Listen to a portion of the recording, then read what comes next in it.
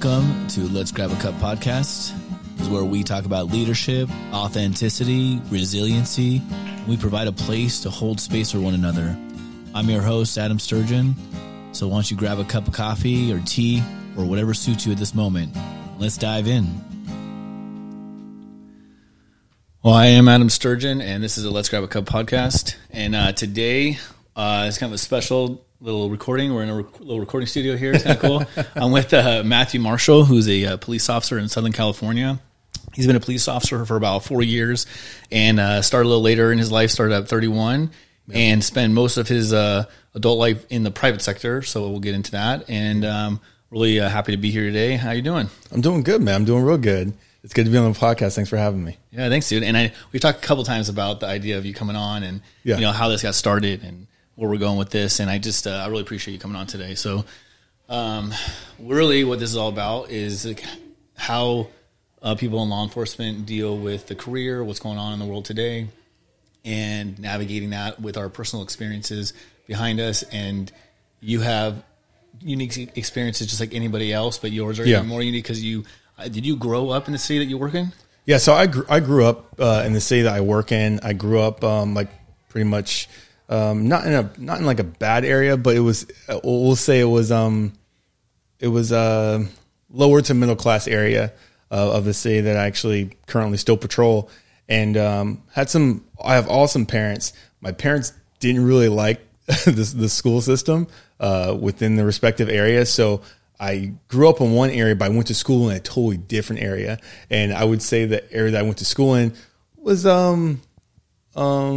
little different. So you didn't see some of the same people that were on your block. I'll put it to you that way. So I'm African American, and the people I went to school with, you have multicultural, but it was definitely primarily Caucasian or Asian or and stuff like that. So there wasn't too many blacks, too many Hispanics or anything like that. So you were being bussed into the school. Pretty much, yeah. I was like an inter-district transfer. Okay. From the time, and that started early. That started when I was, probably like 8.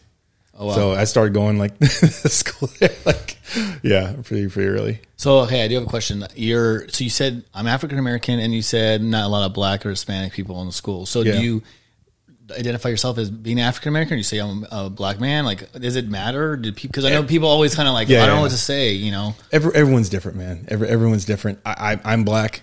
I was born black. I'm gonna die black. I'm black. I've never been to Africa. I want to go to Africa, but I've never been. I prefer to just be called black. But I know some people are like, no, I'm, Afro-Latino, or I'm Afro-Caribbean, or this, that, and the third. And that's totally fine. If that works for you, dude, do you, Buster. But this is me, so that's why I prefer to be called. All right. So you grew up in, I'd say you said like an inner city kind of, and then you're being transferred out to another area where, like you said, like more white people, less people of color at the school that you went to. Correct. Yeah. So how did they go for, explain that, how that is from your side, your perspective of it? Because I know like the other people who see people get bussed into their schools kind of think like, oh, they might have one perspective, but what is the perspective of a young man who's being transferred into a school that maybe it doesn't recognize the people from his neighborhood there? I think as a kid, you don't really recognize it because as a kid, especially like third grade, what's that, 8th, 3rd grade, you don't really see color. Everyone's either just your friend or you're not. Everyone's just either cool or they're not. It wasn't until you get to about junior high, and maybe it's changed now because I think kids now are growing up a lot faster with the internet age and stuff like that, and just being the overall exposure. But I didn't really notice it until about junior high. And once I noticed it, I was like, oh, then I more kind of gravitated to hanging out with more kids that look like me and stuff like that. Versus before, it was like, oh, well, if we play basketball, we all play basketball. Or if I play football, we all play football. Versus, kind of how it is now.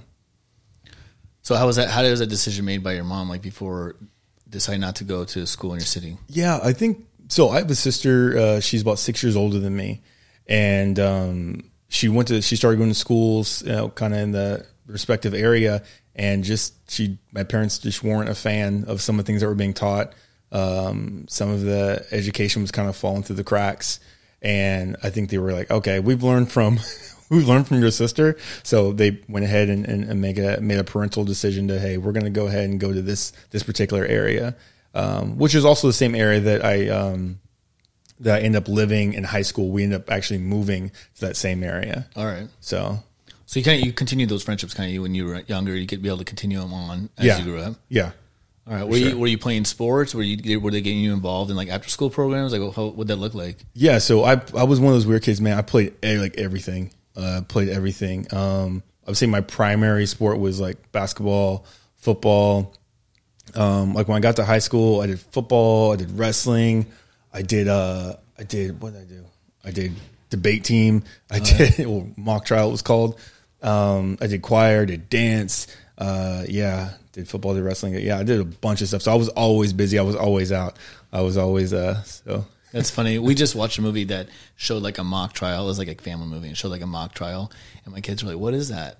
Are they doing a play?" I'm like, no, it's practicing to be a lawyer. Like when you get older, you could use mock trial. We're trying to explain it to them. They're little and they don't really understand. But it was. I remember doing the same thing, doing mock trial. Yeah. You know that whole like law side of it. Yeah. That's funny. I'm debating someone, and I'm going to affirm or deny. It's just. It was cool because it was a different perspective. Like someone's trying to go ahead and it's like, well, no, I'm going to refute that. And these are the reasons why. And these are the stipulations. And you're like, okay. So it teaches you how to be educated in the way that you want to argue your decision. Yeah. Not just, no, I don't want to do that. No, that's dumb. That's funny. All right. So one thing that's interesting that we've talked about is the fact that you like to do horseback riding. Do you call horseback riding? I would say I'm an equestrian enthusiast. Equestrian. I was am I saying that right? I feel like my kids do horseback riding, but is that what it's called? It's not really. You would say that if someone's an active rider, right? Like they ride different stuff. Usually you'll say, "Oh, I ride equestrian," or "I ride horses and I do like hunter jumper," or I do like trail trials, or I ride Western, or I ride English, or whatever. So that's usually how people say. If someone's like, "Oh, I go horseback riding," it's like one time. Yeah, it's like I went horseback riding over in Cancun or something. Yeah, Cancun or Mazatlan, or you went up to the Griffith Park in LA and you went around a couple times with the pony rides. Okay, so how did you get into being an equestrian? I feel like you're not an equestrian. I feel like because we talked about this. Yeah. What do you call yourself? What I call myself? You say like you're a cowboy? I mean, I'm a cowboy. That's what that's why I feel like that's different. That's different than equestrian. They're different, but they're very similar, and that just breaks down to just general horsemanship. Like, what are you into, right? With me, I was always fascinated at a really, really early age with like Westerns and stuff like that. I say that probably like 5 or 6 was the first time I remember like seeing, like watching Bonanza like on like a Saturday or something like that. And I was like, whoa, like this is so cool. And I think my parents finally picked up like, okay, this kid like really likes these Westerns. And so they got me like my first pair of like cowboy boots or whatever. And then I was, probably like 7 or 8. And I kept begging my parents like, hey, like I want a horse. And they actually ended up throwing me a birthday party at like an equestrian center, which is like a city right nearby, which is real close to where I patrol as well. And that really kicked it off. Once I was like, oh, I could see horses, I could touch horses. I kept begging, let me get a horse. Slowly but surely, as I got a little older, they got me some riding lessons. Started actually doing stuff like that. And I've been riding horses ever since I was a little kid. I've ridden horses all over California, Utah, Colorado. I've ridden them in Wyoming. I've ridden them I haven't ridden them in Montana. I've ridden horses quite a bit all over. So. That's crazy. Is there somewhere that you like really want to go ride that you're like that's like your dream? That's ride? Like my dream. I really want to do if I can do like an actual like cattle drive for like a couple weeks, just be off like somewhere. City Slickers. Like City Slickers. There you go. You know, that's like the only information I have on cowboys. Yeah. So if I could do that and just be off in the distance, just doing my thing for a couple weeks and just have fun. What's better than that? You just get to be on the trail somewhere, waking up when the sun comes up, chilling, cooking outside, and having fun. Like have to me, you looked into that? Like, is that that's something you could do? Oh man, if you've ever seen the TV show Yellowstone, everybody's country now. So the before like the ranchers were barely making it, now they're over here raking in the dough. So I have looked into it. Some of it's pretty expensive. Like I would say the lowest I've seen, even for a week, is like $2,000 for one person. Oh wow, yeah. All right. So, All right. So then so you're riding, like you're a young kid, you're riding. You said that you were begging your mom to buy you a horse. Yeah. My parents never bought me a horse. Okay. What they did is, they would allow me to ride at the facility using other horses and stuff like that. And there was a horse that, I would ride often. Okay. Yeah. You can just choose like which horse you want to ride when you go there. So yeah, I had an actual like person that I'd ride with, and then she had a certain amount of horses that were lesson horses that she allowed me to ride. You still, I'm guessing you've ridden multiple horses since then. Like this. Oh man, yeah, a lot of horses. Yeah, a lot of horses. Yeah. So what is your goal with that? I mean, you're still riding to this day. Yeah. So I still ride. I got involved. So kind of flash forward to flash forward. So I went to Pacific University, went to college, and wasn't riding anymore. No more question stuff. I just played football.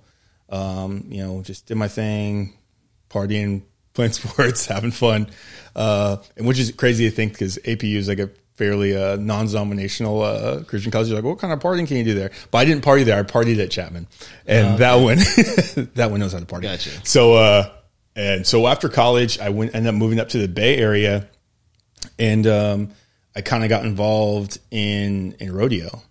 I went to a PBR show. Like someone had some tickets. We went, and I remember I was with someone at the time, and I was like, "Oh man, that'd be so cool to do."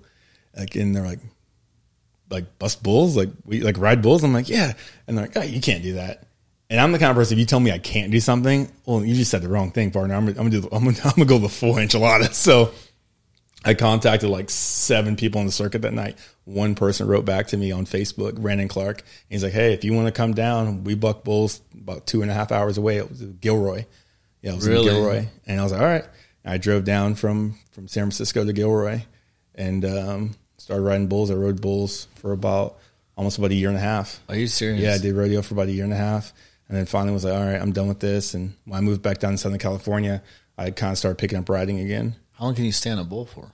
How long can you stay on a bull for? I mean, if you could ride for 8 seconds, you're pretty good. You're pretty handy, yeah. But 8 seconds is the cutoff, right? So 8 seconds, like the horn blows, and you're supposed to get off. But oh, really? Yeah. So it's when I say it's 8 seconds, it's a long 8 seconds.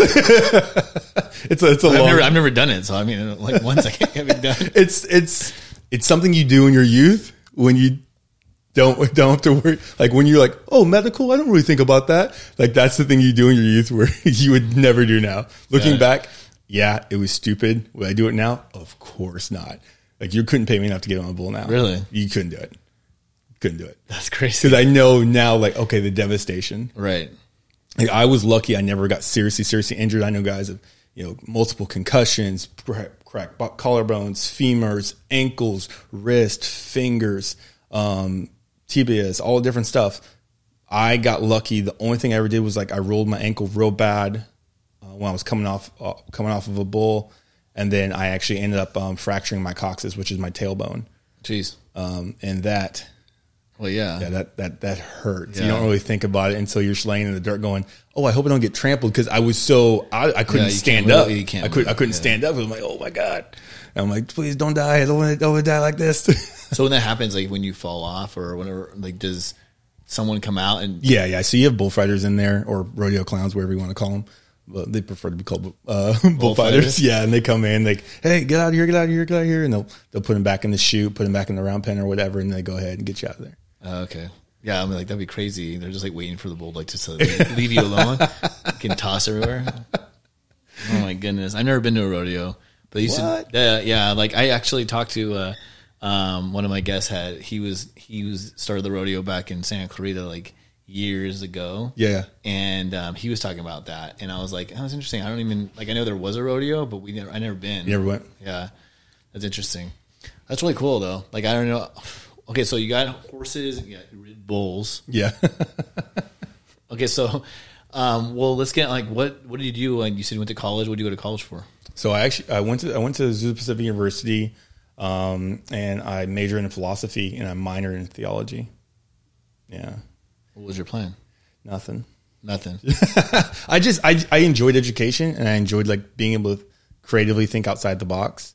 That was like my big thing is if you can get past your own mindset of your critical thinking skills, philosophy is easy. It's a problem that we can't get outside of our own mind sometimes, in our own ingrained way of thinking, whether it be from nature or nurture or whatever. You're stuck in the box. Yeah, you're just stuck. Yeah, exactly. Someone tells you something and that's it. You can't think outside of that. Yep.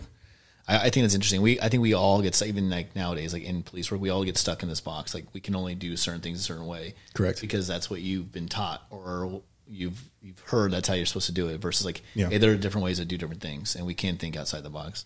No, I agree. So you didn't have a plan of what you wanted to use that for? No, I didn't really have any particular plan when it came to like me actually using my degree. I knew that there was a couple of things I wanted to do. I knew that, all right, I wanted to be a police officer at some point in time, and I knew that I would like to serve in the military, but I just wasn't sure how I was going to navigate that. I got recruited pretty hard while I was in high school by the Navy. My dad was a Navy veteran. Like they would come out to watch me play football. They'd drive me home from school. Really? And they were trying to get me to go that route. And I was really thinking about it. Like when I was in school, so I'm a little older. So when I was in school, 9/11 happened. And so we were just kicking off. I mean, this is before the Battle of Fallujah or anything like that. So we were just kind of getting started in the war. When I was in high school. High school? Yeah. So, cause 9/11 happened when I was a sophomore. Okay. So we're just now at that point. Yeah, I was a senior, I think. Yeah. Yeah. I was a senior. Yeah, because that's what changed everything of like where I wanted to go to college and everything. Oh, really? That's interesting. Yeah, because I was planning on going to the East Coast, and then ended up staying on the West Coast. We're crashing planes. I'm staying here. Yeah, I don't know. I have no idea. Anyway, so yeah, it's interesting. Okay, so you were saying that you were going through this time being recruited. Yeah. So I was going through this time kind of being recruited. My dad kind of put a kibosh on that. He saw me one day coming home from school, and I saw my dad like coming out of our house, and he like saw this car and he saw me. I was like, drop me off right here, because I didn't want my dad to see, because it's got like government plates on it. Like he knows what the jig is up pretty much. So my dad's like, get your butt in the house. All right.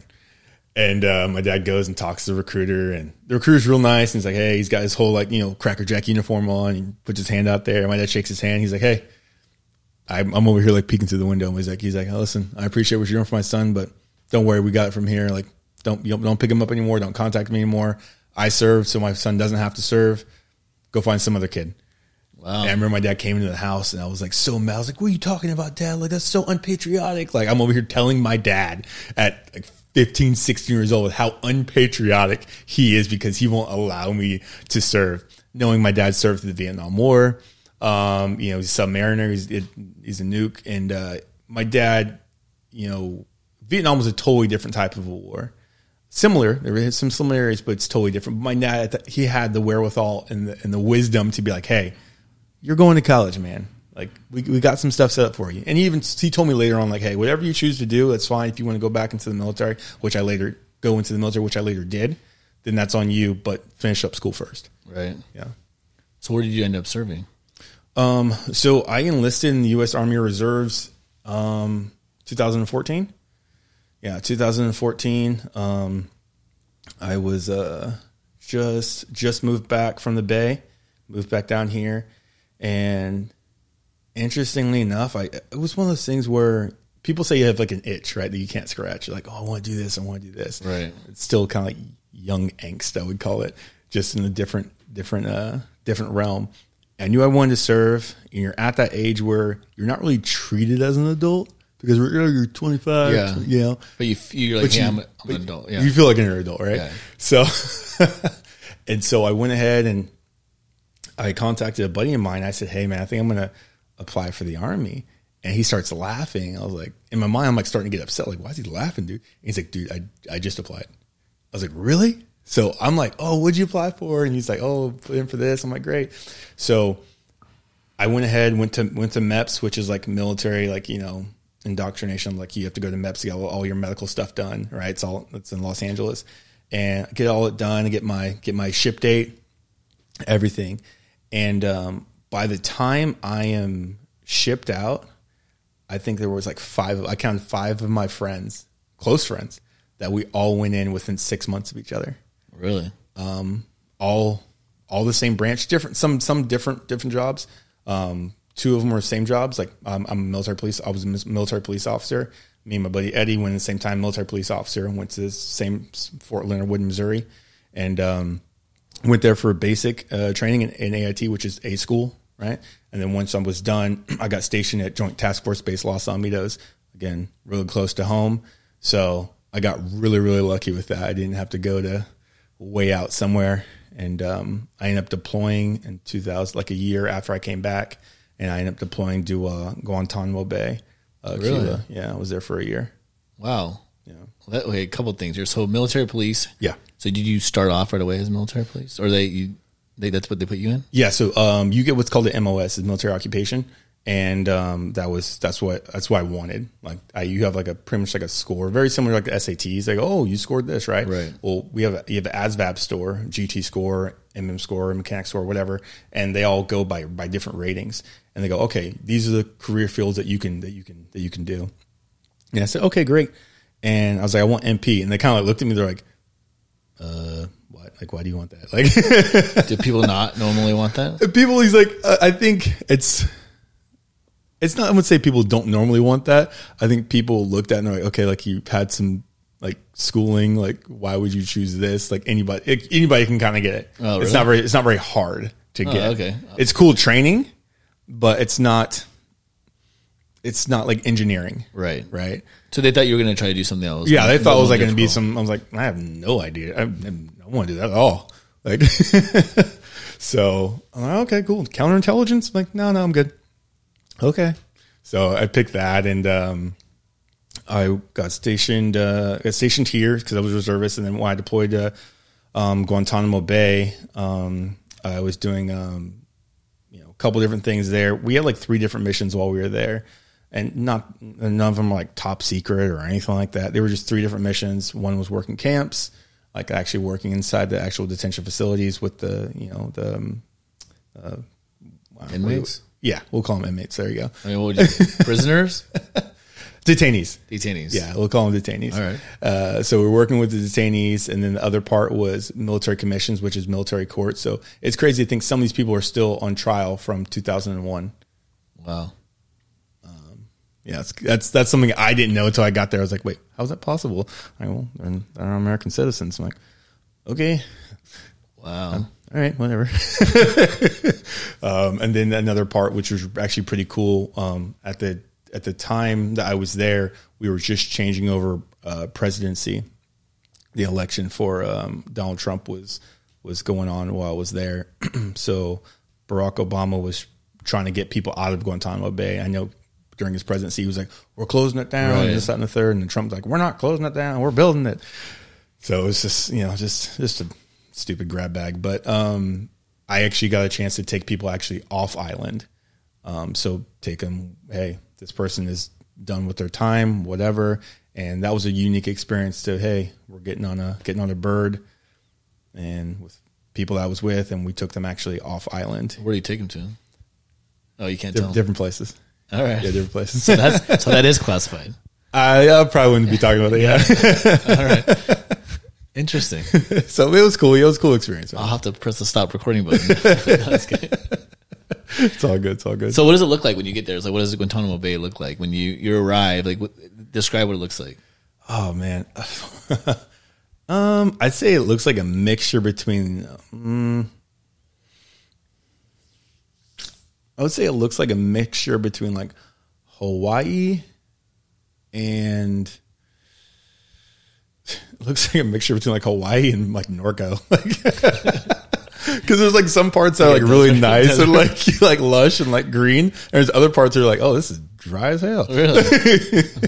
So yeah, it just depends on kind of like where you're at on the island, but it's cool because you're right off the bay. So there's a lot of cool stuff to do if you like, hey, being outdoors and snorkeling and jet skis and boating and fishing and scuba diving, like all that's real cool. So it's like, yeah, how is they treat the military? Like you're there, everyone's treated really well. So the military installation itself has been there. I'm gonna probably get this timeline so jacked up. I believe it's been there since the 40s, 50s. So it's been there for a very, very long time.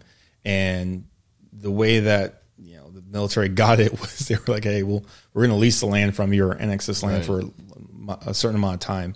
But it's all self-sufficient. They have their own water source. They have their own electricity source, like everything. All branches are there. So you have Coast Guard there. They do usually like a 3 month or 6 month rotation, just like maritime, like security in the bay. You have the Navy's there, Air Force is there. The Marines are there. Marine actually we call it Marine Hill. Like they deal with this one side, which kind of like borders the actual Cuba side, the nation of Cuba.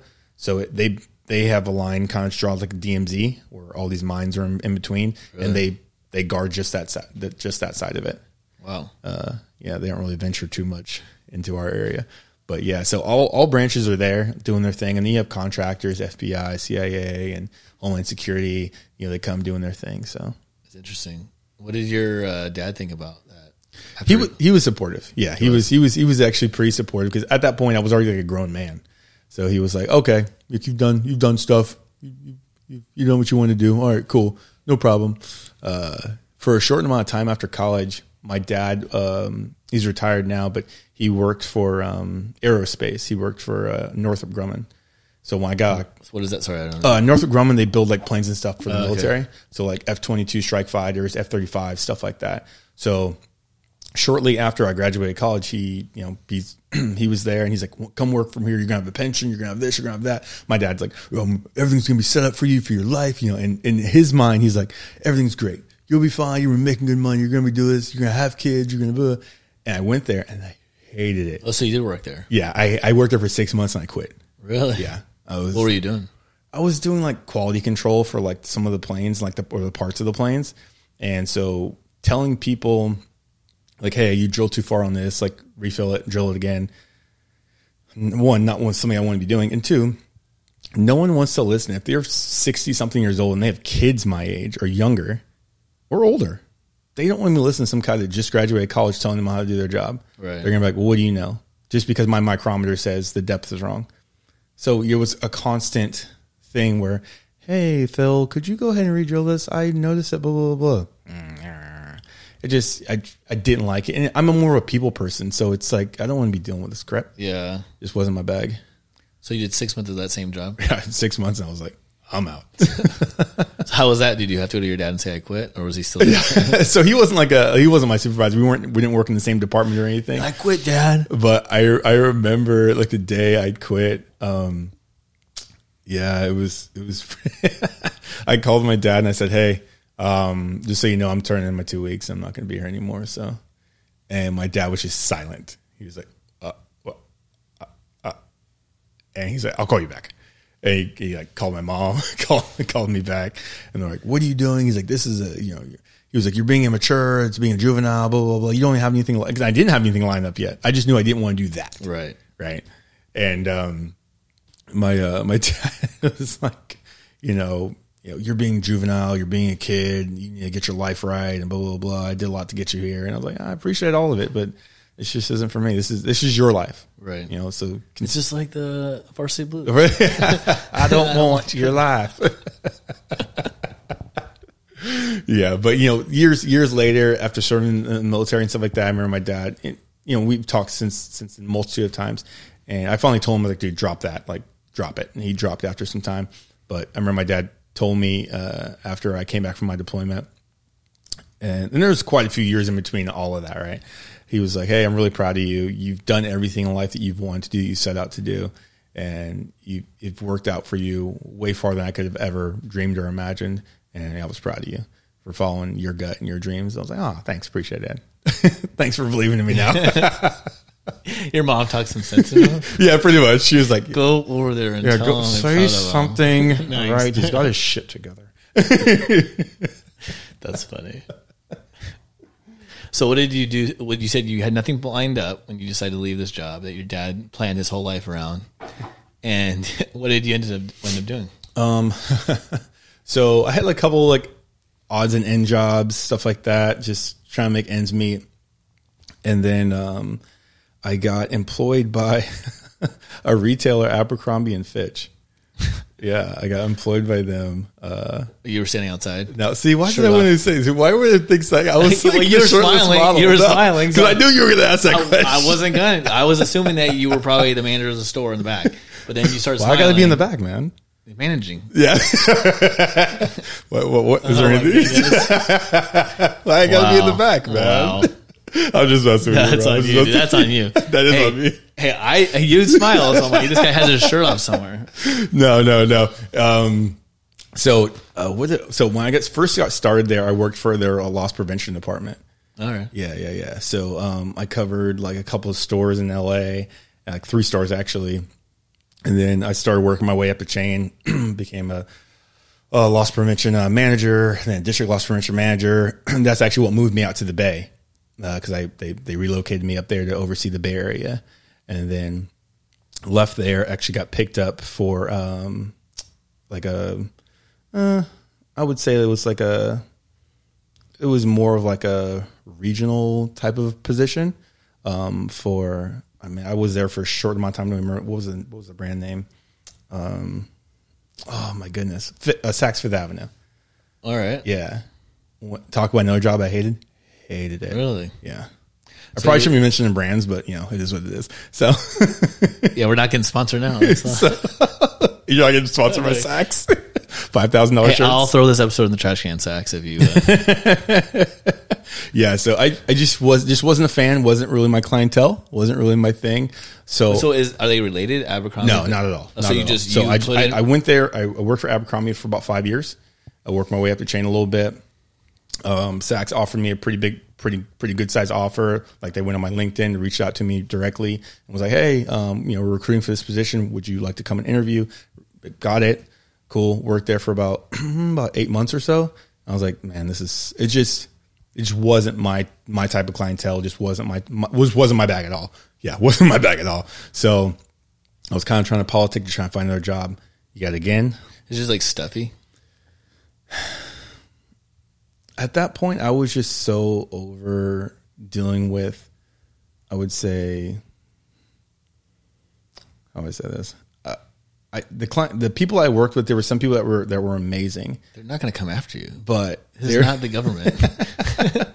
But when it came to like some of the other people, other departments and stuff like that, I was like, okay, like we're selling $5,000 and $10,000 shirts. Like how does this? Why? Like why? What about this silk shirt makes this $10,000?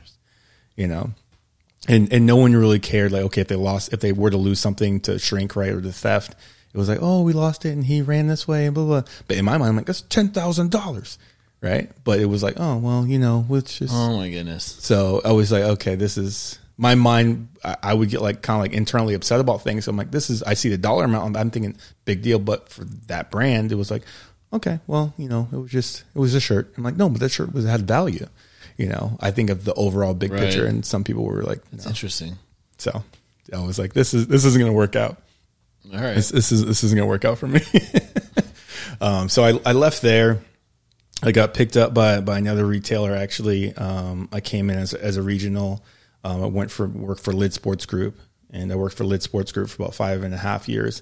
Got promoted to director. Oversaw multiple stores, multiple states even. And actually I oversaw the western part of Canada as well. So I was traveling quite a bit. So during that time, I also deployed for a year. That's why I went to Guantanamo Bay. Oh, really? Yeah. So this is all happening simultaneously. Yeah. So when I worked for Lids, I was also still I was in the Army. Okay. And I know we kind of Quentin Tarantino some of that.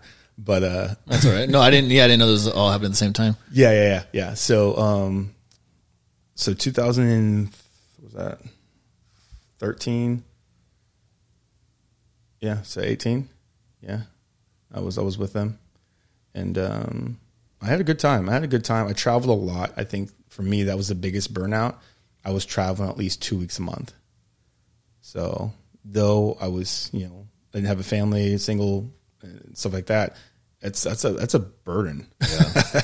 That's a burden eating at hotels and eating out all the time, and you're trying to get a workout in. You're just trying to be normal, and things you can't really do during the week because Monday morning you're hopping on a flight. You're usually flying back. Friday or a late flight on Thursday, trying to get back to your normal life.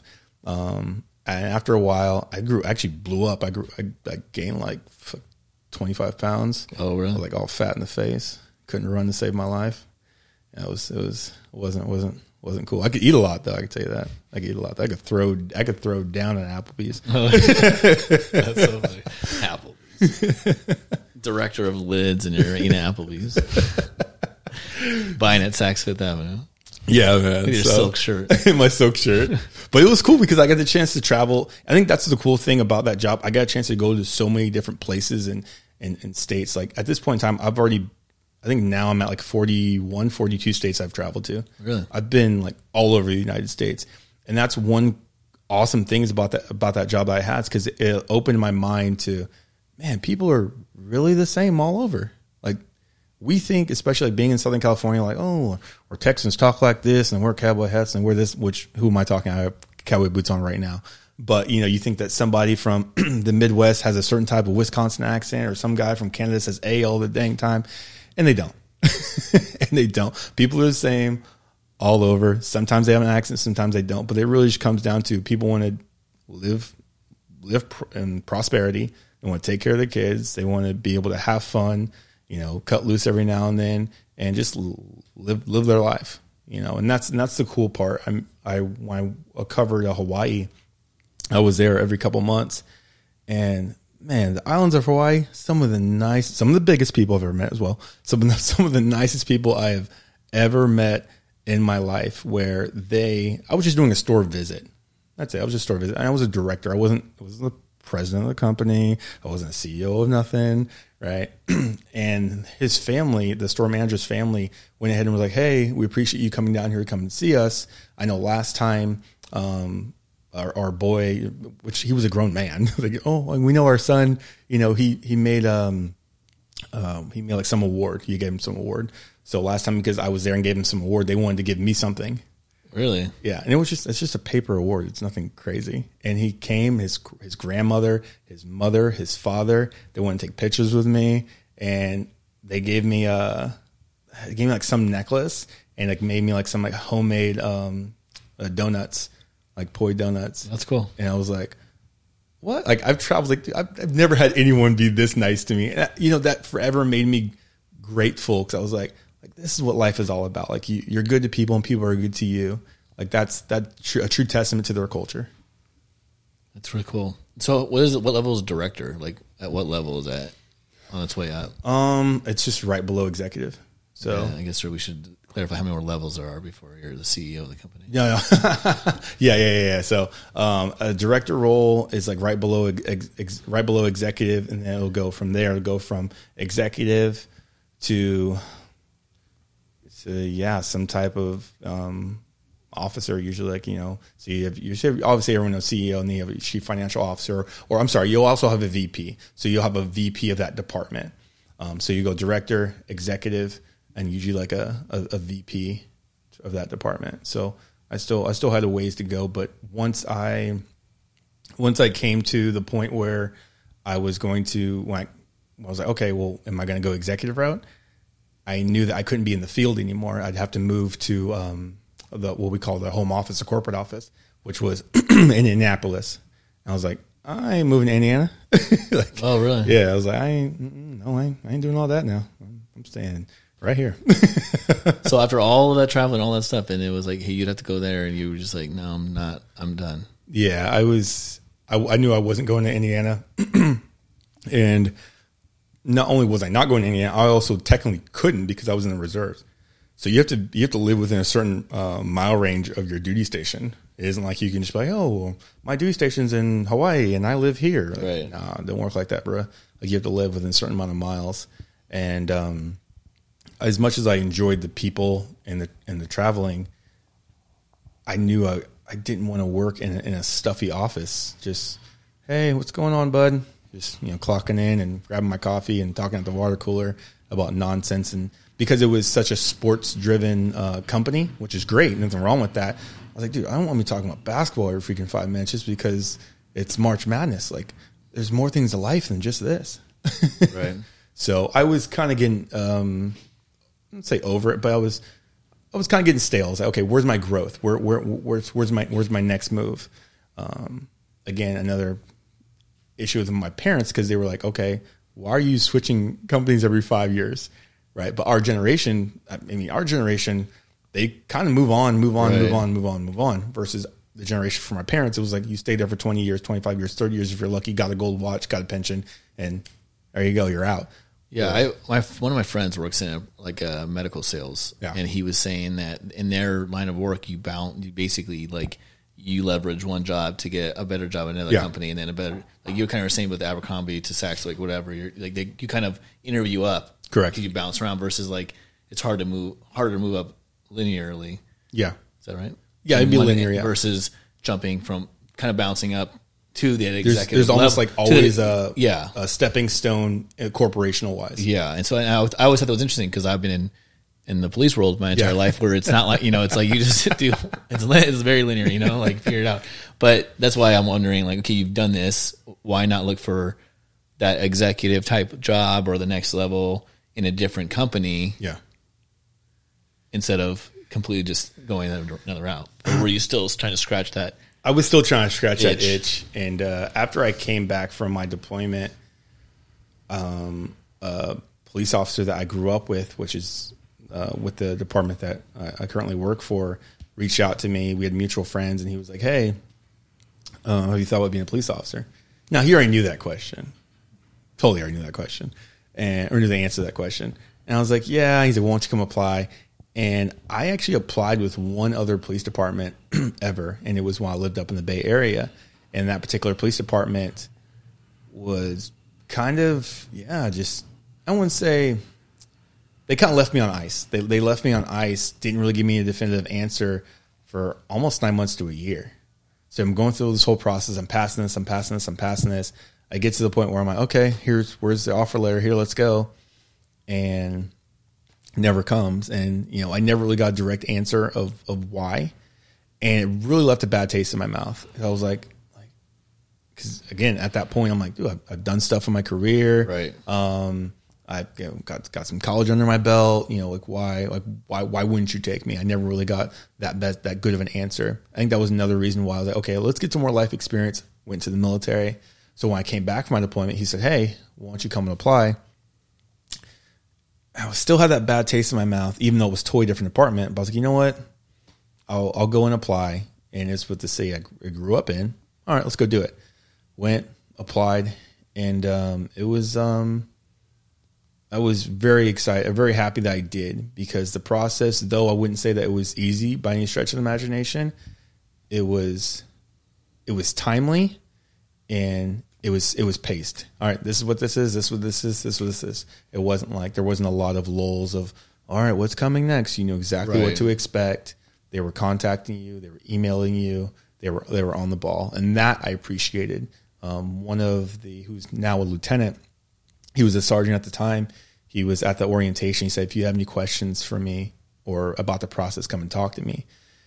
Again, I wasn't in uniform or anything, but I still just came off a fresh deployment. So I'm like, hey, sir, how you doing, sir? My name is blah, blah, blah, sir. But your voice changes when you're off deployment. That's interesting. So I'm over here standing at parade rest, and he's like looking at me like, why are you standing like this? He's like, at ease. I was like, oh, sorry. Yeah.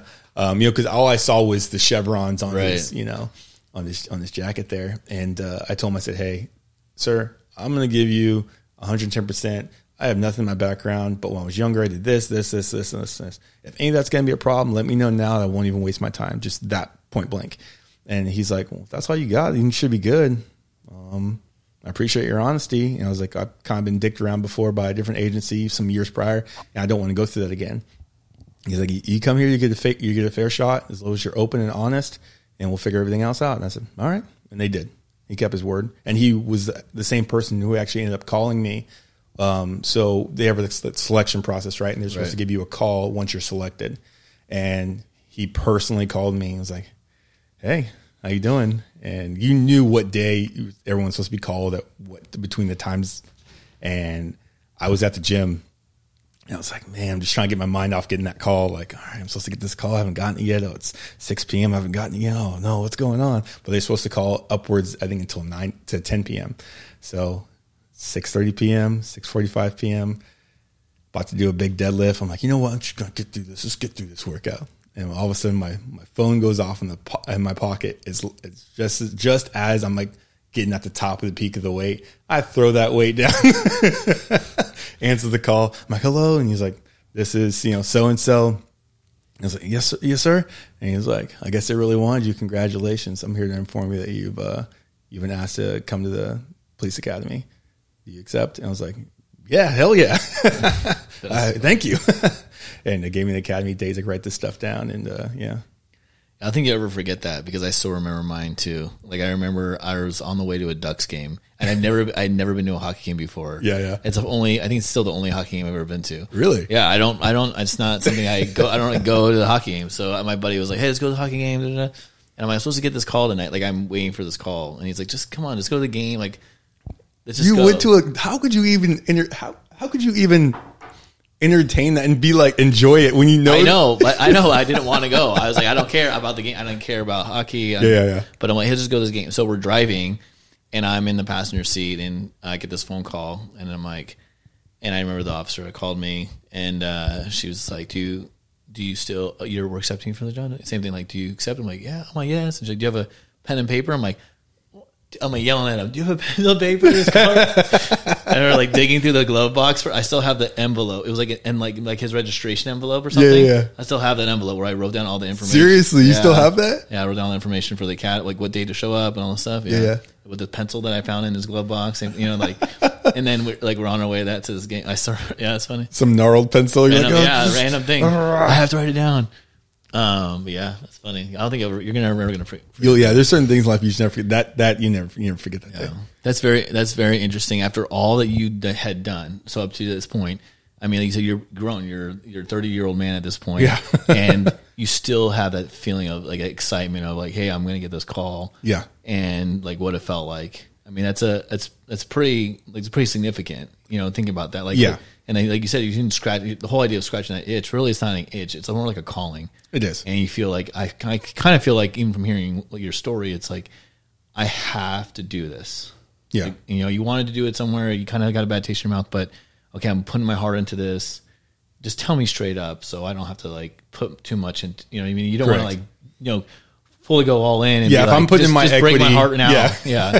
No, I get it. Yeah, that makes sense. Like, I have no problem putting in the hard work, but if that hard work's not going to get me anywhere, please let me know. Just tell me now. So just let me know. I'll go somewhere else. I'll just show me down slow, please. It's all right. It's like a bad breakup. Like, why'd you string me along so long? Was that really right? I took you out. Come on. What's the problem? Yeah, just cut the cord. Remember that present I bought you? Oh man. All right, so you've made this decision. Were you done with lids already at this point, or did you start and then you quit? Once I got that academy date, I was put in that 2 weeks. Really? Yeah. Did they have any clue that that's what you're doing? I only told like one. Well, they kind of had. I think someone kind of told something because they have to contact the HR to be like, hey, what kind of employee is this person? Blah, blah, blah, personnel file, all that jazz. Yeah. I only had one person that I ended up telling. That actually worked for the company at the time, and I told him, I was like, hey man, I got academy date, and he was like, great, because he was thinking about applying for a state trooper position out of a different state, and first person I called was him, let him know, hey, just so you know, I'm going to be leaving, and then I called my obviously respective boss and let him know, and he was cool about it. I think he was kind of like, oh crap, like what? How can we replace this? Yeah, we got to replace this person, and where are they going to live? Or they how much we're going to pay them, and his mindset was, okay, good for you, but oh no, we got to fill this spot. Yeah. So I was like, all right, adios, partner. Yeah. See you later. All right. So what year was this? Is that 2018? 2018. So basically, you start being a police officer out of the academy at 2019. Yeah. All right, on your own, middle of 2019. Yeah. Right before all shit goes down. Yeah. Across the world. Until everything topsy-turvy. Everything's just turned upside down. And you're like, oh, man, what did I just jump into? So there's a couple of things we had talked about before, and I am curious if it's okay to talk about it here. Your perspective on like going through the, like, obviously all police officers had to deal with COVID, and then the fact that like the protests and the riots and people not liking police officers, but significantly for being a black man and going through this, and this whole idea, you just being a police officer, something you wanted to do your whole life, and now people hate police officers. Yeah. It was a difficult time for police officers, and it was a very difficult time for people of color, that represented this blue uniform that we wear. It was a difficult time. It was a difficult time because not only are you getting the outrage from the media, but you're also getting the internal questions for yourself, and then not to mention you have family and home life. So people, it's this careful dichotomy of like, oh man, like, did I choose the right career? What am I doing? Why am I a part of this? Like, what's going on? Why can't we just go back to the mid 2000s when everything was okay? Yeah, man, I should have applied sooner. Like, the good old days. Yeah, the good old days, man. Dang. So if I only would have got then. So it was tough, but I think I dealt with it better now because I was older than I would have when I was younger. That makes a lot of sense. I had some life experience, and I also had the military under my belt. The military, when I went in, again, I still went in the military. I was a grown man. I was 27 years old. Yeah, 27, 26, 27, something like that. So again, you're a grown man. Right. And they're training you like you're a fresh cherry out of high school. So they're busting you back down. They don't care what you've done. So I kind of had that mindset when I was going back to the academy. Okay, you're gonna get broken down again to be rebuilt, whatever. So when I got on patrol, I kind of took all of that with me and like, okay, this is just another part of life, and it's how you deal with it that will either accentuate who you are or will break down who you are. Some of the most difficult parts were, and again, we kind of talked about this, is trying to figure out, okay, so people say, oh, well, Black Lives Matter. Well, all lives matter. Well, where do you fit? And I go, okay, well, I'm black. So you think Black Lives Matter, or you believe that phrase, or you believe in that organization? I go, well, I don't particularly care for that organization. Me personally, there's certain things in their bylaws that I don't feel align with me.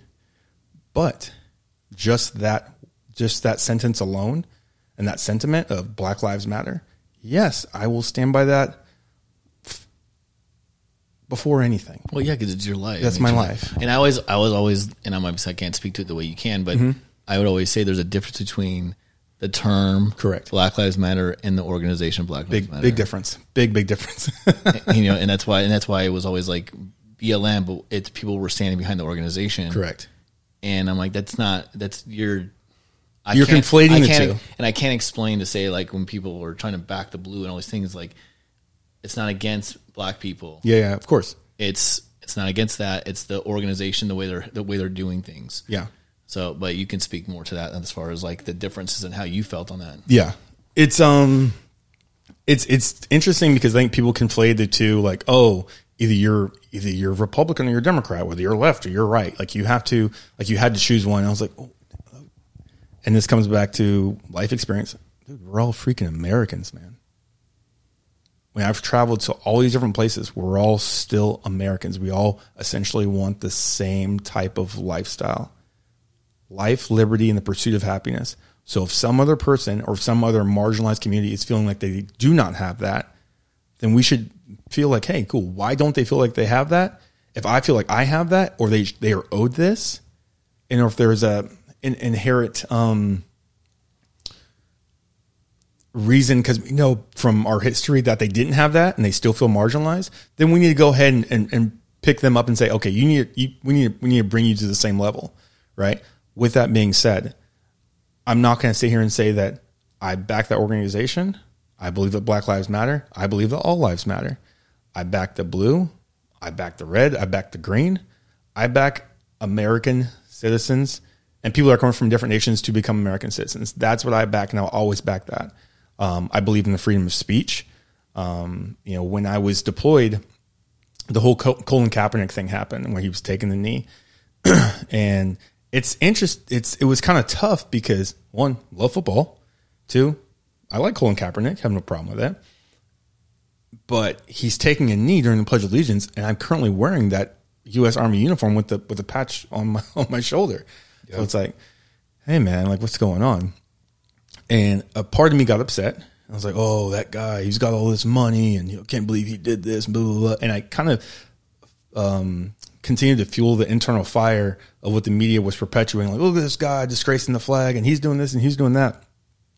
And I had to check myself. And I was like, oh, wait a minute, hold on, dude. I'm wearing this uniform because I believe in the freedom of speech. So that means I have to give him the right to protest. I have to give him that right to freedom of speech. So, all right, man, go ahead and do your thing. I may not agree with it, or I may agree with it, but that's irrelevant. As long as it's not hurting anybody, go ahead and do your thing, partner. That's your bag. So that's totally cool. I'm cool with it. It is what it is. I don't have to agree with it, but so often in life, people feel like, oh, well, they think differently than me, or they've had a different point of view, and I don't agree with that. Well, a conversation isn't a cosign, man. It's just that, just a conversation, and that's okay. I think you explained it when you said it to me before. It's almost, I think you kind of said it right now, but it's you're fighting for that freedom. Like you're out there fighting on the front line in the army. Like, hey, I'm fighting for the freedom of speech, correct. And if I'm fighting for this freedom, that means I have to allow them to have that. Yep. I think my only thing that comes down from like it sounds weird, but like when it becomes influential people who are, or any famous person doing something that, and I'm not saying that this was his reason. I'll be honest. I read what the media put out there, but I don't know his internal feelings about why, all the feelings why he started. Correct. But let's say anybody that's a famous person that does something, and acts like they're not influencing millions of people. I think that's irresponsible. Like it depending on what you're doing. Like if you're in the front line of a riot, for example, I'm not saying, I don't know anyone, I'm just making I got you. If you're on the front line of a riot and you're a famous person, or you're saying we should go do something, and I think it's irresponsible to not know that your influence, correct, to not expect that it's going to influence other people. So I think that a lot of people look at Colin Kaepernick and saying that he's doing this, and it's influencing all these other people to do it, and they're just doing it because he's doing it, not correct. Because they actually believe what he had gone through, what he believes. They're just doing it because, oh, it's a cool thing to do, or what. And then I don't know if that's something that's ever been brought up, but that whole idea of like the influence not being understood by that person, or if they do understand it and that's why they're doing it. I think that it was. I think Colin Kaepernick is intelligent enough to know that was a calculated decision by his part. I think maybe it may have started off with a small, hey, I'm going to go ahead and sit out of protest. And I think once some of his friends that were like, hey, dude, like we're veterans, like could you at least just take a knee, but don't do it that way. It's kind of disrespectful, and these are the reasons why. And he kind of changed his tune and say, hey man, I'm doing this for me. This is why I'm doing it. I'm taking a knee. I want to be respectful of our troops, and this is how I'm going to do it respectfully. I think he started taking ownership of that and saying, hey, this is what I'm doing. If you want to do your thing, but these are the reasons why I'm doing it. This is why I'm doing it. And he kind of put forward that. I think as the momentum became bigger, he stopped wanting to be the face of it, and kind of maybe shied away from it a little bit more. That's fine, whatever.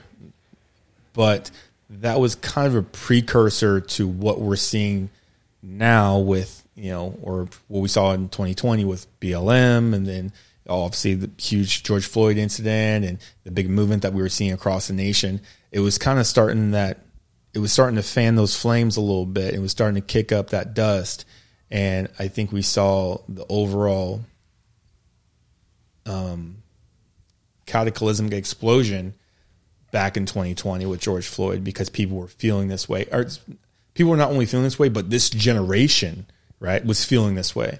Everything works in cycles, right? So this generation was feeling like, oh, this is our moment. This was our Selma, or this was our Chicago. These were our issues that happened to our parents or our great grandparents in the 1960s and 70s and civil rights. Well, quote unquote, they felt like they were still feeling that today, and it still wasn't fair.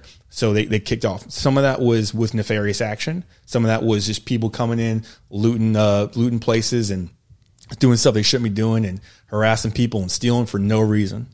Some people were just going to be an opportunist, and you'll always find those people that make something into that was supposed to be started good. I think that in the beginning, Black Lives Matter probably did start off good, but now you got people buying houses and stealing money and doing a whole bunch of weird stuff, right? And that sucks because that takes away from that movement, right? It takes away from the credibility. And every organization has some type of a credibility.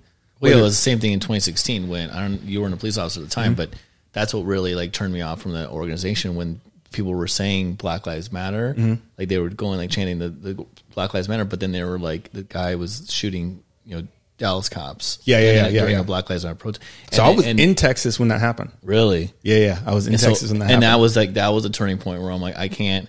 And then social media was out of control, and I had to get off social media. Like I couldn't do it anymore. Like I'm like, I can't keep watching all this stuff. I was in Fort Bliss, Texas. I was about to leave for my deployment, and so I'm in the chow line about to get my pancakes and hot cake and whatever, and I just see it on the headlines. I'm like, I'm eating stuff in my fat little face, and I'm watching it, and again, we're military, so we see the video of how he gunned these officers down, and we're like, dude, that's a military dude. Those are military tactics, man. Right. Like the same way he does it, and we were all just like, dang, that's crazy.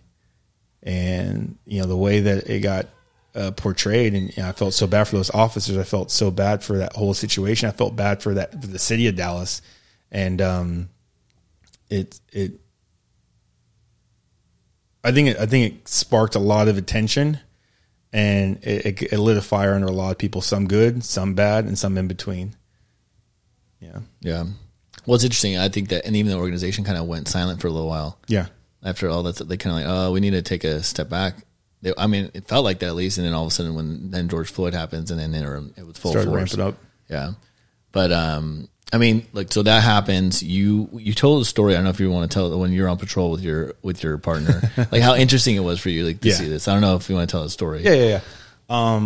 So we're driving down a pretty a major downtown thoroughfare right after the riots. It's probably maybe a couple of days after the riots, or people want to call it the civil unrest, right? Listen, call it spade a spade is what it is. And so it's me. I think I was driving at the time, and I had a partner at the time as well, and he's also African American guy, so he's riding shotgun with me, and we're going through downtown. And we kind of reached almost like this epicenter of where things were kind of like bubbling over days prior. And there's this middle-aged white lady, and she's got Black Lives Matter sign, and she's kind of sitting there. She's probably in her 60s, and she looks at us just like with this visceral reaction, and just like, and with her glasses on, right? The total Karen, just glasses on, like hair, like that, just total Karen. And she looks at us and with this fuming anger yells at us, "Black Lives Matter." And our windows were down. And we looked over, and it was a little unprofessional. I'll be the first to raise my hand and say that. But we both looked at each other and started laughing. And we weren't laughing to make fun of her. We were laughing because she just now figured that crap out. Well, the irony of it, irony of yelling at you guys, yelling at us who are Black to know that our lives matter. Yeah, I think I've known that. Thanks for cluing in on this one, Karen. Do you think she would? See, I feel like she's yelling. She's almost yelling at the police. She's not even yelling at you. She's yelling at the police. That's the problem, right? Right. She's yelling at the police. Correct. As if the police are against the same thing against Black people, and that's nothing of sorts like that at all. Like how many people that we care about in our city, and all people of color, right? And it has nothing to do with Black, brown, or indifferent. It's all of the people. Yeah, but she's yelling at the police. Correct. As if you don't know that. Yeah. The organization or black people don't matter. But see, that's the type of mindset that's really scary, right? Because she's yelling at that uniform of what that uniform represents, but can't even see the relevance of the two black men that are wearing said uniform, right? And how they identify. And that to me is like the scariest part of like, oh, you just don't get it. You can't even see past your own nose because you're so ingrained and involved in the system that I couldn't speak sense to you even if I tried because you're not going to listen. Yeah. And that's the sad part, right? There's no open, constructive conversation. That's the saddest part. I think that's like a lot. Well, the whole thing we said before, like Republican, Democrat, everything. It's all about, and you even talked about when you were in college, this idea of like being inside the box, right? Yeah. And we're not able to, as human beings, just have a conversation. Like, hey, what is it? Hey, man, I see that you're a police officer and you're black. Yeah. How is this affecting you? Like, you just dealt with riots 3 days ago. Yeah. No, it's just yelling at the marked black and white car. Yeah. You know, so it's that closed off mindset. It's yeah, it's I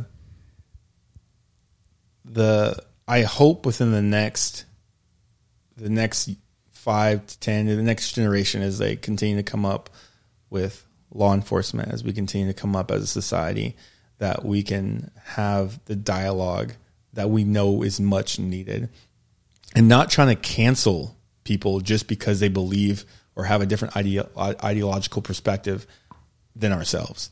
And that's like the scariest part. Is just get canceling people or taking down their social media or taking down their this because this person believes. Now, there's a big difference between hate speech. There's a big difference. I think that if you're a Twitter, right? If I own Twitter and someone's like, hey, we represent freedom of speech, but we don't identify with bullying or hate speech. Okay, great.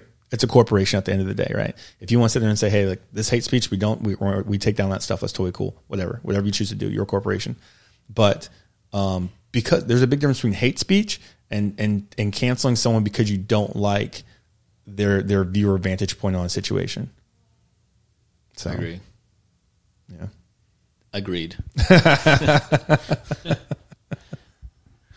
So, okay, so now you're a couple years in, and we're kind of seeing the second part of this. Like, we're not, I mean, we kind of passed the whole, it's almost like it's like turning a little bit because people got to the point where like now I feel like we're seeing, especially in Southern California, we're seeing crime skyrocket. It's out of control because of the way I feel like we're going so one other direction of like, hey, we have to, I don't know what the right word is here, but succumb, that seems right. Similar, like we have to sway to the masses to appeal to. And we're saying it's masses, but we kept telling, and then internally, I mean, I'm sure you heard this plenty of times. Like we would always tell our guys, hey, guys and gals, like, hey, the majority of people support you. Correct. Right? You hear that over and over again. You look up on the news, and it'd be millions of people that hate you or yelling, like, you know, against you. But we would tell you, we know that the majority of the people support you. They're coming out in waves, like they support you.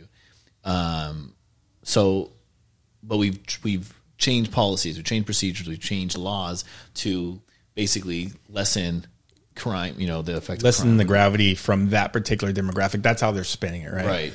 And so now we have people that aren't doing time. We have people that we have fighting crime out of control. Yep. And now I see that, okay, there's a pushback, a little bit of pushback to try to like recover. But you know, recovery isn't like this. Like recovery is going to take, you're talking about 10 years. It's going to take a decade. Yeah.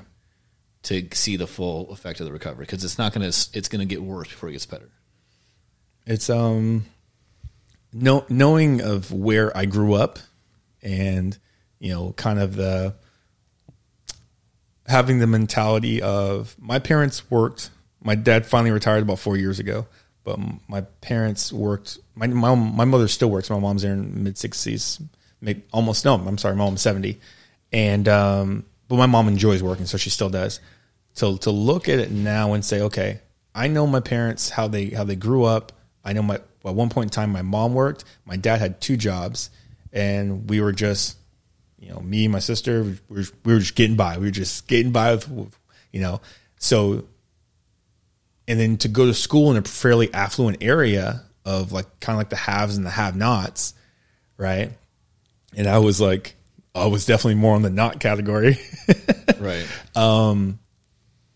Well, I have to look at kind of what's going on now in society and going, okay, hey, did all this stuff is changing and people are pushing back, but are they pushing back because they earnestly want to change, or are they only pushing back because it finally affected their pocketbook? Because that finally reached some of the more affluent areas where they weren't used to seeing that type of crime. You know, there's been a couple calls I've been to where, you know, people were coming back from like a game in LA and they had a really nice car, and they tracked them all the way up to our city, and because they stopped in our city for gas before they made their way to a fairly nice area in Orange County, and they were targeted from leaving the game because of the type of car. And they took their watches, took her diamond rings, like took everything, beat them over the head.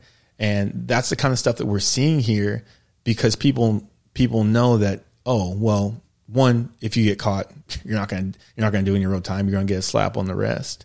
And you're seeing these type of violent crimes. And so now the people that are in these affluent areas that have the votes, they own the businesses, they're shareholders, they're stockholders, they have all this influence, right? Monetarily maybe, and community based, that they're finally saying, hey dude, my catalytic converter got just stole off my 911 Porsche. We need to do something about this. Versus someone who's been living in a different type of the community has been talking about, hey, we've been having our homes broken into for the past couple of years. And I would say that's probably more frustrating, where I want to see it just well balanced. Yeah. That's And that's interesting, because if you're based on what you're saying is like, okay, now the reason why we're seeing maybe seeing the possibility of change is because of it affecting people who have money, right? Compared to people of lesser income. I would say people of influence. Okay. I would say that. And the interesting part of that is that it's majority been like, if even in the city that we work in, hey, if a crime happens, and unfortunately this is just the facts, if crime happens in downtown, you know, in a nice area where people are going to call the chief of police, that crime, like notifications go up the chain, like immediately, right? So you call me, I call lieutenant calls, you know, whatever, all the way up to the chief knows about that crime within like that day, hours, whatever, if that happened. Yeah, depending on the crime, on the crime, or minutes. Like it happened, they get notified right away. And that same crime happens in a less affluent area in the city, and there's no notification made. Like you take a report, maybe you tell the supervisor, maybe you don't. If you tell the supervisor, maybe he said, okay, I heard what you said. Thank you for the information, and move on. Like it doesn't go anywhere. Yeah. And it's been like that forever, because it all has to do with, like you said, like influence, like who's going to make the biggest fuss at the end of the day. Correct.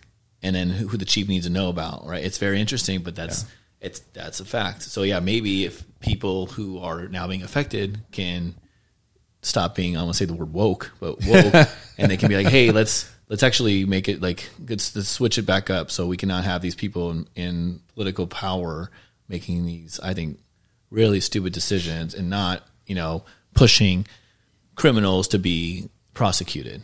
It's pushing a narrative, and it's pushing this is my personal view, I believe it's pushing a cancerous narrative, right? Because if you're telling people, hey, yeah, if you can commit crime, we'll find you, but we're not going to hold you accountable, or we're going to hold you accountable to the least extent possible. What are you telling this next generation? You know, we've seen an influx in property crimes, whether it be smash and grabs, or, you know, I mean, we have, you know, city vehicles. Just, I know from this from this month, that had catalytic converts taken off city property. So to me, it just shows a total disregard for authority, and you know, and that's really sad to see. And it's going to take some time to turn that tide back. It's not going to happen overnight. Anyone who's grown up, you know, whether it be in the time of Gates, whether it be in the time of, you know, whatever, there was a certain, and I'm not saying everything was perfect by any stretch of the imagination. Some people were like, well, back then, you know, cops were cowboys and blah, blah, blah. Like, okay, man, there has to be a careful medium. There has to be a checks and balances and a balance, but you can't just have lawlessness run rampant in your city or your community and have it just go that way. I mean, and it doesn't even have to be the fact that, like, it's about the whole cops being cowboys. Like the fact that cops are making arrests. Like cops are making cops are still doing their job. They are, regardless of the fact that guys, you know, criminals aren't getting prosecuted. So we're just seeing the same people come out over and over and over and over again, versus like maybe there'd be a little lull where like you say, hey, like affect this area by putting more presence there, doing enforcement action, getting, these people off the street because we're arresting for these type of crimes, and we're going to look for these type of people that are doing these type of crimes. Let's get these people off the street. And now we get criminals off the street, putting more officers on the street. We're not doing that. We can do that all day, and it doesn't matter. They're getting out the next day, or sometimes before we're even done with their police report. Right, and so that's the issue. So it's not even about the cops being cowboys, because we could go in and I think law enforcement today, especially in California, is probably the most professional you could possibly be. And then I've compared this idea to other states, like or more because California is so liberal, like the state is liberal. Policing is also, like, I say the word liberal, but it's not really the right way to say it.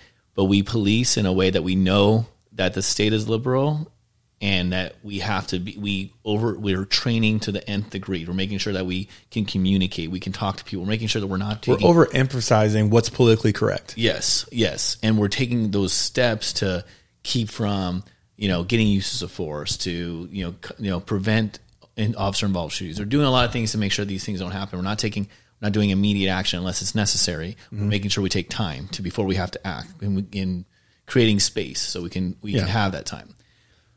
I wonder, taking that same frame to another state and seeing what the difference is, and if it really, and like using the train that we have in California, like taking that somewhere else, because I think that we're doing a great job as police with what we can do. Yeah, it's like our hands are tied, and people get frustrated, and officers are getting frustrated, and they're getting their faith is being challenged all the time of what they can do. It's tough. There's been situations where I should always choose to use my words over just using my brawn. With that being said, you are a tiny person. Yeah, I haven't been called tiny in a long time. I'm average, but it's interesting to me because people often say, hey, like, are the police doing anything on this stuff? Like, what's going on? I'm not seeing any change. And I have to, whether it be homeless situation, whether it be this or these different types of enforcement. And some of them I tell them, like, we're trying our best, or we're trying, and we're doing what we can. But there are some things that we know from the political side of things we can't enforce. Right. It used to be, and it could be totally wrong here, but I'm pretty sure I'm not. When I first started, it was like, hey, there's municipal codes on, you can't sleep in your car. There was a municipal codes of, hey, you can't take up a certain portion of the sidewalk. I think it was like 36 inches more. You couldn't take more than like 36 inches of the sidewalk, right? You couldn't just lay on the ground and take up the whole sidewalk, right? Like, sleep on the ground. These are things now that we can't, as far as I know, enforce. Right, because this person is experiencing homelessness, and they are a protected class, and as they are, and a lot of them do need mental help. A lot of them do need other resources. With that said, they have to want and have the desire to want those resources, because I can't just throw this person over to a facility that offers resources if they're like, hey, these are the criteria. You can't smoke here inside the building. You can't, whatever, you have to do this, you have to do this, you have to do this. And if that person's like, well, I ain't doing any of that. Well, okay, well, you can't get resources here. And then he leaves, and he's still a nuisance, right? He's still a problem. At what point do we have to take enforcement action for the community's benefit and say, how do we rectify this situation? And I think that in the issue you're going to find is that it's not politically, but then you have money. Like we don't have money to house people in jail we used to take people to jail. Yeah. Or let's say enforce, and that could be a citation, but enforce what they would now call issues people only deal with because they're homeless, right? So like you said, like sleeping in the park after hours, or drinking in public in a sidewalk, or whatever, like all these little things that you're like, urination in public, and like this is where I live, this is my tent, like I can nowhere else to drink or whatever, you know what I mean? Like this is my tent is parked on the sidewalk because that's where I live, and it's like we need to evict them from their area. Or write a warrant on a tent. Right. Yeah, absolutely. Yeah. And I those issues have gotten more blatant in the area, and it's because of that. Not only just the money, we're not housing these people. Let's say they say no, we're not leaving, and you're going to arrest them. Well, we're not paying for that. We're not going to keep them at our jail. We don't have room for them. And then politically they're not going to prosecute. So if they're not going to prosecute, and we don't have, that means the city doesn't want to be a victim. Mm-hmm. Then why are we arresting them? Why are we even contacting that person realistically? And a lot of times you have to tell the people who call, which is unfortunate when it's in their neighborhood, like, hey, sometimes people become a nuisance. Like either they're screaming in the middle of the night and they're sleeping on the sidewalk in front of your house, and they're like, hey, I want this person moved. And you're like, I can't not legally move them. I can ask them nicely, but if they say no, I can't do anything about it. And and people don't understand why. Like they want to know why. And then a lot of it has to do with the change of all of these laws and policies. Yeah. And I know people are like, well, aren't there 5150 holds? I'm like, well, 5150 holds, they have to meet certain criteria. Danger to yourself, danger to others, or gravely disabled due to a mental illness. I have to be able to prove, all right, I have to write up something, pretty much a little synopsis on a report of what their ailments are and why I contact this person, why I believe, and it has to meet these criteria. If not, then I'm not doing my due diligence, and I could essentially be up for prosecution for kidnapping this person, right? If it doesn't meet these criteria, right? And not to mention, I have to take him to a facility that deals with mental health needs. Now, granted, we have a couple of facilities here in the city that we work in, but there's been times, man, just last month, I had to drive all the way to Culver City to take someone in the middle of the night because I work graveyard, and they didn't want to take him. And I already at that point in time, I already called 4 or 5 other places, and they ended up not taking him because he had his blood alcohol level was they said was too high. And I'm like, what? I was like, is that PAS calibrated? He's fine. Wow. So it's things like that where it's like, hey, are we using the city resources appropriately? At what point did I just become a taxi service for this guy that was experiencing homelessness? And yes, he was probably battling some internal demons of schizophrenia, and I do want to get him resources. I do want to get him help. But what can I do here? Because I can't. Our job is public safety. That's my job. Where can I take this dude? Where can I take this gal for them to feel secure and get the resources and the attention they desperately need without it encroaching on my ability to police the rest of the city? Yeah. So dealing with all these different issues and seeing the changes as starting as a police officer older in your life, mm-hmm. Do you feel like and I know you said like if you were younger, you maybe would have reacted differently mm-hmm. going through all that stuff, but now kind of seeing the other side of it, do you have a different experience that you've had conversations with maybe people in your academy class that are younger? Like, do you feel like you are mentoring them, or do you think that there's times, and maybe I shouldn't say that, but like, do you think there are times that like you're having like kind of a different mindset on what they believe and what you believe? I think, I don't know if that was the right way to ask. I'm going to say it's so much a belief system. It's just an ideology, right? It's just different life experiences. If I'm going to have a different life experience than someone that grew up in a certain part of LA versus someone who grew up, 95% of their life in Irvine. And it's not to say that they are this or I am that. It's just a different life experience, man. And I think some of that is the awesome thing about police work is it gets them the opportunity. They have never seen that type of environment to view it. That's the awesomeness of it. The problem with that is that person can either look at it and go, wow, we need to make this change for everybody and make it better for everyone. Or they can just go, oh, that's just these people. Right. And then it starts getting to like these labels and stuff like that. I know people are like, what do you mean? Well, because people are people. The longer you stay in any career field, you're going to put up brick walls and be like, okay, that's not me. This is them, whatever. Cool.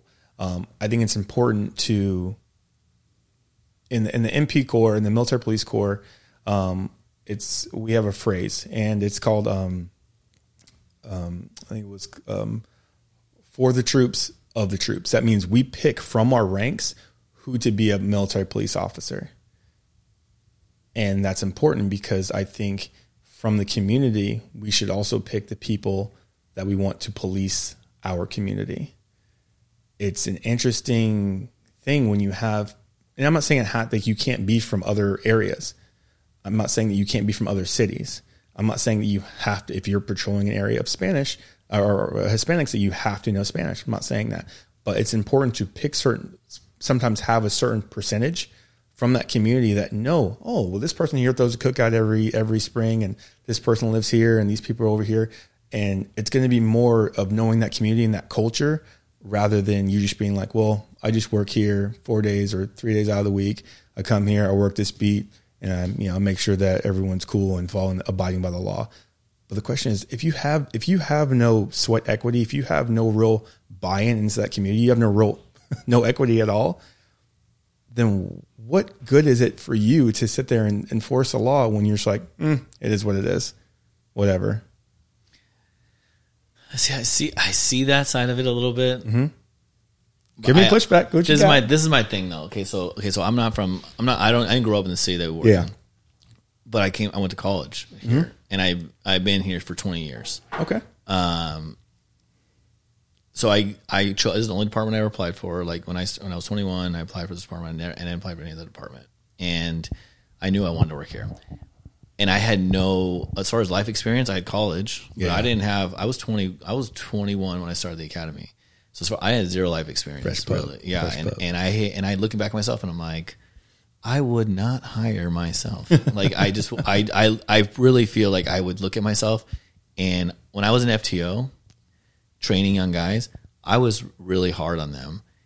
And I was always a recruit thinking like, oh, I'm never going to be yelling at my recruits. I'm being like, I want to be a better FTO. And then I was an FTO thinking like, these guys are morons. Like, no offense to the guys who are trained. And I didn't think, and that's not really what I felt like deeply, but I'm just like, dude, keep up. Knowing I wouldn't even have met my own expectations. Yeah. Does that make sense? Like I wouldn't, as a recruit, I would never have met my own expectations. So anyway, the idea of patrolling area. Like I have always cared about what happens to the people in the city. Like when good people get victimized. Correct. Right. And you're sitting there looking at somebody and having to tell them like their husband or wife or kid may not make it, or you're at a homicide scene and like I want to have justice for this person. Correct. And I didn't live here for most of my career. I've not lived in the city.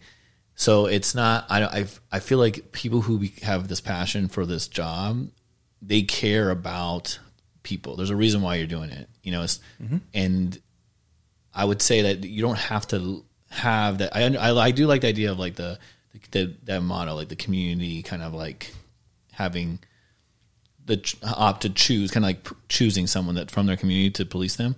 Well, I wouldn't say the community has a choice, right? But you know what I'm saying, like representing the community.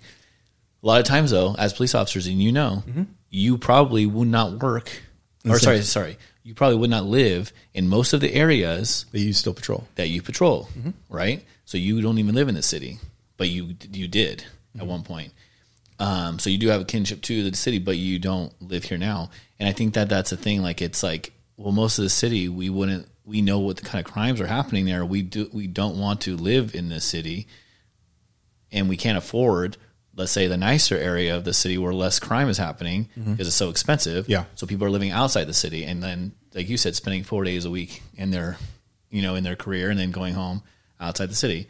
And that could, you're right, it could over time, if not careful, develop that mindset of, well, if they're not going to, meaning like the city doesn't care, then why do I care? And that's why it comes down to our political leaders. And that's where I say, like, if the political leaders care about the citizens, and that means all the citizens, not just the people who live in the nice area, but like all the citizens. Correct. And we are able to have justice for the people who are being victimized, which means that people who commit crimes are staying in jail and being prosecuted. And the police officers who are policing the cities are able to make an impact and be like, hey, I work this beat. I enforce all these laws. I work my ass off. The community asked me to do this. I did it. Yeah. And now look, 2 months later, cleaned it up, or a year later, cleaned it up, or 2 years later, like, look what we've did to the city. It's amazing. Like, we've cleaned this whole area up, and I work my heart out here, and look what we've done. The citizens love it. We're feeling great about it. And political leaders are like, yeah, you did a good job. Like, we're going to keep this up. I think no matter where you live, you're going to feel a sense of value. But when the leaders say, no, hey, well, yeah, there's not really, yeah, we're not going to prosecute. Yeah, the same criminals still doing all the same stuff. And you're like, dude, I can't make a dent. Like, I keep going to the same call every single day, and I can't make a dent. And the community starts getting angry. Yeah, at who? When you get angry at the police officers because they're like, hey, what's going on here? Yeah, right. And I want to clear that up. I'm not saying that every police officer has to be within the community that they directly police, right? But I believe that you should have some type of buy-in in that community. That means you should know, hey, this church is here. Maybe these are some of the pastors from this particular congregation. Maybe you should know, hey, cool, this park has, these competitions that go on this time of the year, right? You should really know things about the community that you're patrolling. And that's really why that's what actually, just having some actual sweat equity in the community to know what's going on in that community, who lives in that community, and actual buy-in, right? And you say actual buy-in, I don't mean, and you should preface that being like, not just social media posts about it. Yeah, no. Because I feel like we in general, and I mean policing, it's all about, hey, we got to show social media presence, right? Yeah. And we talked about this. Yeah. An idea of like, hey, we're going to social media. We took a picture in the community. But are we actually putting time and effort into knowing people? I agree. It's more than just a notion to sit there and say, hey, we do this for the community. Okay. All right. So the question is, what do you do for the community that goes above and beyond? Some things that are off the clock, maybe. Some things that are on the clock. Some things that are expressed on social media. Some things that are not. And to also know when, hey, this is just, I don't want to say a political move, but when this appeases a certain agenda, you have to know what that is as well. So, yeah. All right, so let's. I'm curious. Like, we can kind of wrap it up here. But what are your goals going forward, like with your experience? And I have like something I want to talk about, but I want to know if you're going to bring it up. I don't know, this is kind of weird, but like, what are your goals going forward? I know there's some things you're trying to start at the department, but like, where's your passion right now? My passion is a couple different things. I have a passion for training. Last couple months ago, I got trained at our academy to be a PT instructor. Cool. So I really would like to kind of work my way towards that direction of the training and stuff like that, and maybe hopefully the next couple of years maybe be a cadre, an RTO. Oh, cool. Training officer. That's something I really enjoy. I always enjoyed drill and ceremony in the military. I always enjoyed just kind of that being able to build that foundation that you can build on when it comes to whether it's law enforcement or even that person, because everyone's going to come in with their different characteristics. We don't want to ever change who that person is. We want to shape and see what that character is, right? And that character is everything, because though we all wear the same uniform, this uniform will show and expose exactly who you are, if you're a good person or if you lack character. You need some current development. Right. So I know there was some stuff that we talked about in regards to the mounted patrol stuff. Still working with the city on that. Have another meeting coming up pretty soon with the chief.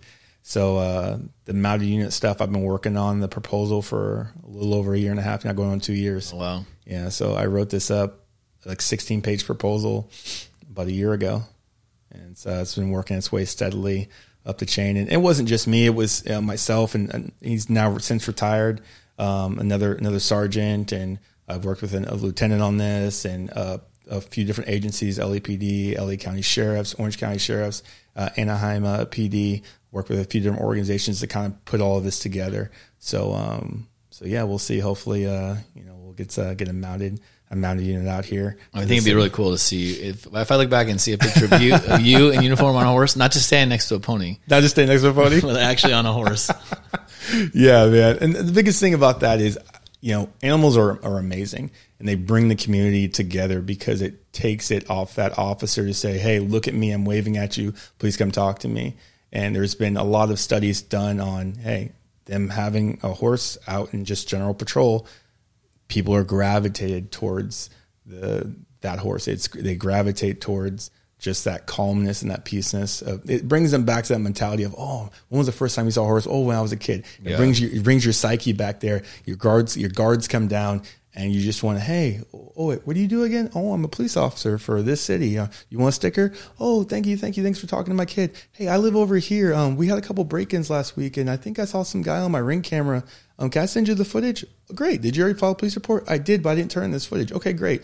Here's look up the DR, and it's another way of building a tool, building community relations with the community, but it's also a way to also still do your job. Yeah, and creates connection. Yeah. Immediate connection, yeah, that, and like I like I mean, you didn't bring this up, but like the idea of like even like you said animals, but just like dogs, like the therapy dogs, all these canines, and just, it immediately brings people to like that connection.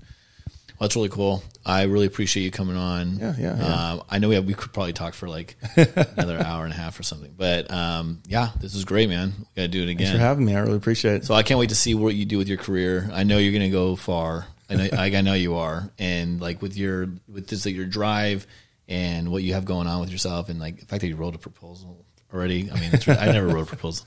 Anyway, that's gonna be crazy, dude. I'm really excited to see where you're gonna go with this. Thank you. I appreciate the time. I appreciate you having me on the podcast, and I look forward to see what you're gonna be doing as you take off on your different ventures as well. I'm sure you'll be going very far. We'll see. All right. Thanks again, dude. I'll see you, man. Let's put this outro music on real quick.